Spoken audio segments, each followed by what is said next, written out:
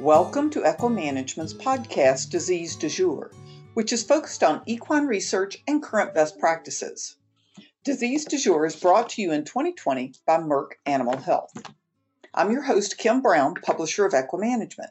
Today's episode is about the Equine Disease Communication Center. Our guest is Dr. Nat White, Professor Emeritus of Equine Surgery at the Marion DuPont Scott Equine Medical Center in Leesburg, Virginia. Dr. White was the driving force for the creation of this important program to share infectious disease information with veterinarians and the horse industry. Thank you, Dr. White, for joining us today. And could you tell us a little bit about the background of how the Equine Disease Communication Center was founded? So to give a little bit of background about how I got interested, in 2007, our hospital had a herpes outbreak. Neurological herpes. And from that, we learned, one of the important lessons we learned, that was communication was the key to having this get successfully completed and everything happening the way we wanted it to. The next part was the USDA having a forum at the American Horse Council meeting in 2010. There, they put a scenario out, what if we had a herpes outbreak, how would the horse industry respond? And we went through several scenarios of what we should do. And from that, the USDA came up with the idea of a national equine health plan with the Horse Council. And so I got involved with that because I could see that that would be something that would help this whole idea of how to communicate during an outbreak or some catastrophe. And so from there,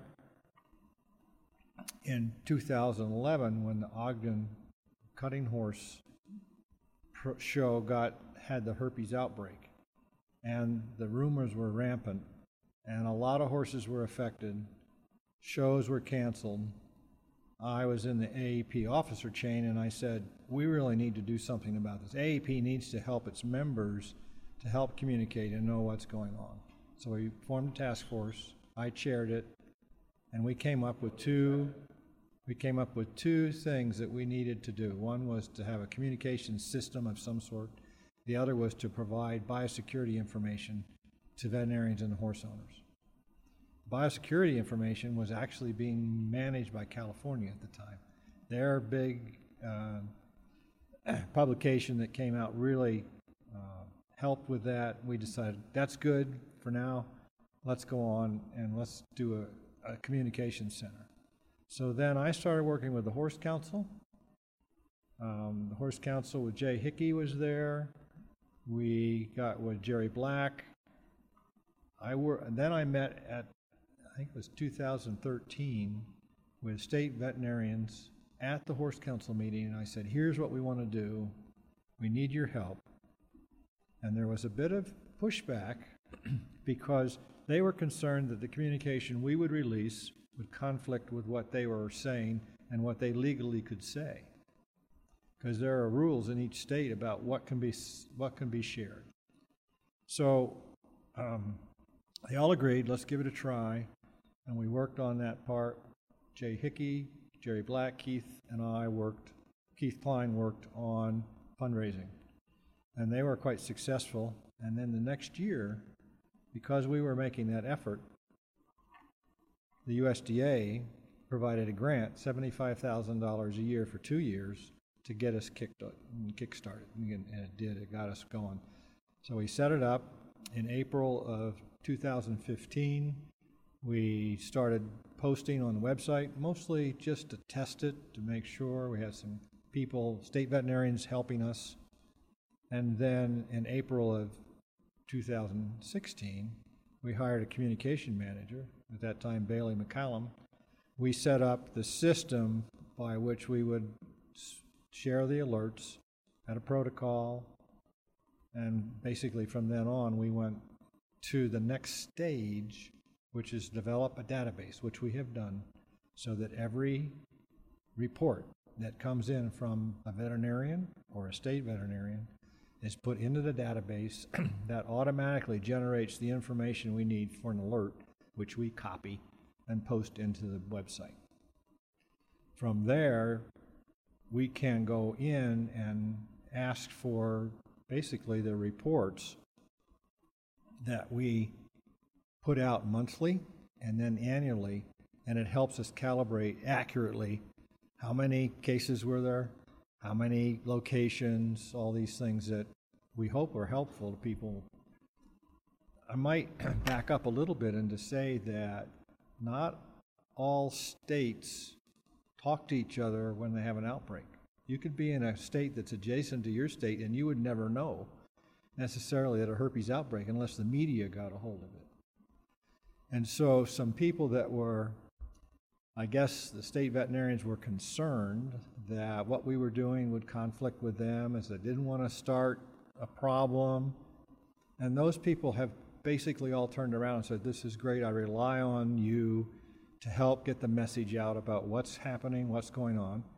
The biggest value to me is to have that information out there so people know what's going on. They know somebody's doing something about this. They know it's quarantined, and then they can go about their business with less concern. Still have to be aware. So that's where we are today. We have a new communication manager, Katie McDaniel, and she's helping to do everything we do, everything from the database to posting the alerts, sending out the messages. Part of the system of messaging is a email alert system in MailChimp. We have now 8,084 email addresses that receive an alert whenever we send one out. And we post on Facebook as well, and we have about 12,400 of them followers. And then we have a Twitter account, which we also put out. That is the most efficient way, we think, to get the word out quickly. And we literally, in the case of a herpes outbreak, try to get it out posted within hours. Maybe not always successful, but that's what we try to do. So if you can talk to a little bit about who is supporting this, because this takes some resources, and let's draw a little attention to the groups and the companies who are supporting the Equine Disease Communications Center. The Disease Du Jour podcast is brought to you by Merck Animal Health. Learn more about Merck's equine products at merck-animal-health-usa.com. So the Equine Disease Communications Center is now supported entirely by the horse industry, or members of it, owners, veterinarians, and companies. Many of the large breed associations, Quarter Horse Association, Paint Horse, Thoroughbred, the Jockey Club, all support the Equine Disease Communications Center. As of now, we have 70 supporting sponsors. They're all listed on the website. And that is, we try to get them, individuals, to support with a 3-year pledge, because we have to have a plan for the next budgeting for the next few years. And so we asked for that 3-year pledge. Once the USDA stopped funding, although we've had continued support, it is not up to what we need annually now. So although we have some in reserve, we are now going to go into fundraising phase. We're going to have to get more people to understand how important this is and how to donate. You can donate on the website, either by submitting a form with a check. You can submit now directly to the AEP Foundation in the category of the EDCC, and there's a new link will be a new link on the website. We'll go directly to that, and you can donate. So it's really important that everybody understand that this is a service that doesn't come without some cost, and so it's very important. People need to understand how to donate. The cost is now the budgeted at $100,000 a year. That may sound like a lot, but when you consider 2 people working 7 days a week, needing support for things like flyers, advertising, things like this. And it is important that they also know that USEF, U.S. Equestrian Federation, and the AEP are huge in-kind donators.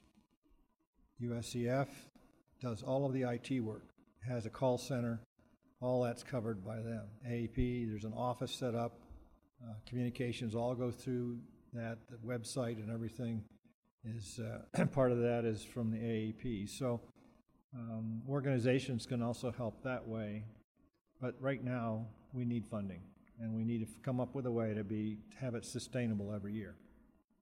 And another way that you're getting this information out is you've got a new app that you launched this year. We knew that we were going to have something simple and easy to get the word out, and so I've pushed for an app, and again, USEF stepped up and literally made this app, which is based on our website, so you can go in and tap the app with your finger on your phone, goes immediately to the alert page, and find out what's happening right now. You can get biosecurity information, you can get fact sheets about diseases, and these are easily shared, can be printed out, posted with owners, other veterinarians. That part of it is working now. And Dr. White, how would you recommend that veterinarians use the Equine Disease Communication Center for their behalf with their clients? It's always been my vision that this is not just an alert system, this is an educational resource. And so we've gone to great lengths to link to educational resources about diseases, about biosecurity. We're not done with that. There's more to be added. And so the veterinarian, I think, benefits. They can look at the disease fact sheets. Let's use an example, herpes. It tells similar to what you would have in your AEP form, but it written for owners. And so if you share that, it goes through all the different things, the cause of the disease, the signs of the disease, how to manage it with biosecurity.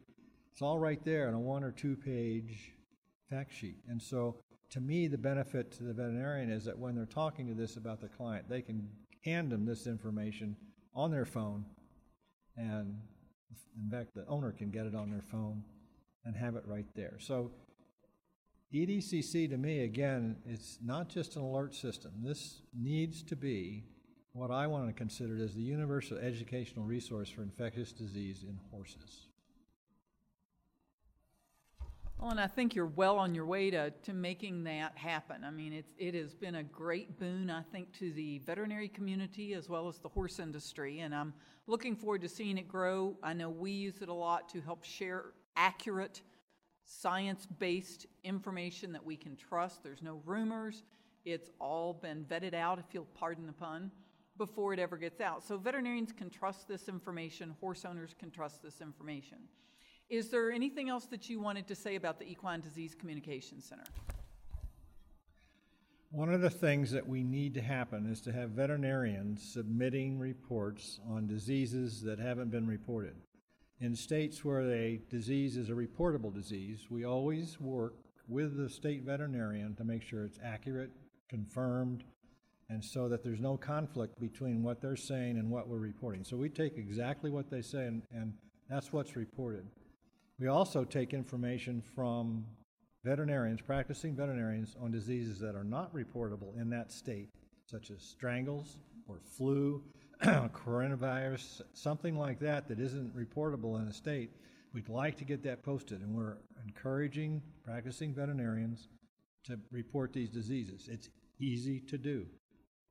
You go to the website, you go to the form, you press on the form, and it brings you up the questions to fill out about that disease. When you're done, you press submit, it goes to us, and it gives you a copy. So you know exactly what you've said, and we have that information.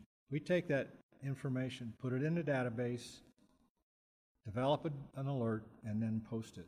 So the more veterinarians can provide that information to us, the more owners are aware, the less rumors will be spread about this particular disease, and hopefully the horse industry benefits from better health for the horse as well as better economic benefit. Well, I can tell you that the industry has already benefited from the Equine Disease Communication Center. I see it every time that we post something and people look at it and share it, and they talk to each other in the comments, if we've posted it on Facebook, and say, this is the information, you can trust this, the other was a rumor, here's the fact sheet, and they will even go pull the fact sheets up if we haven't done it.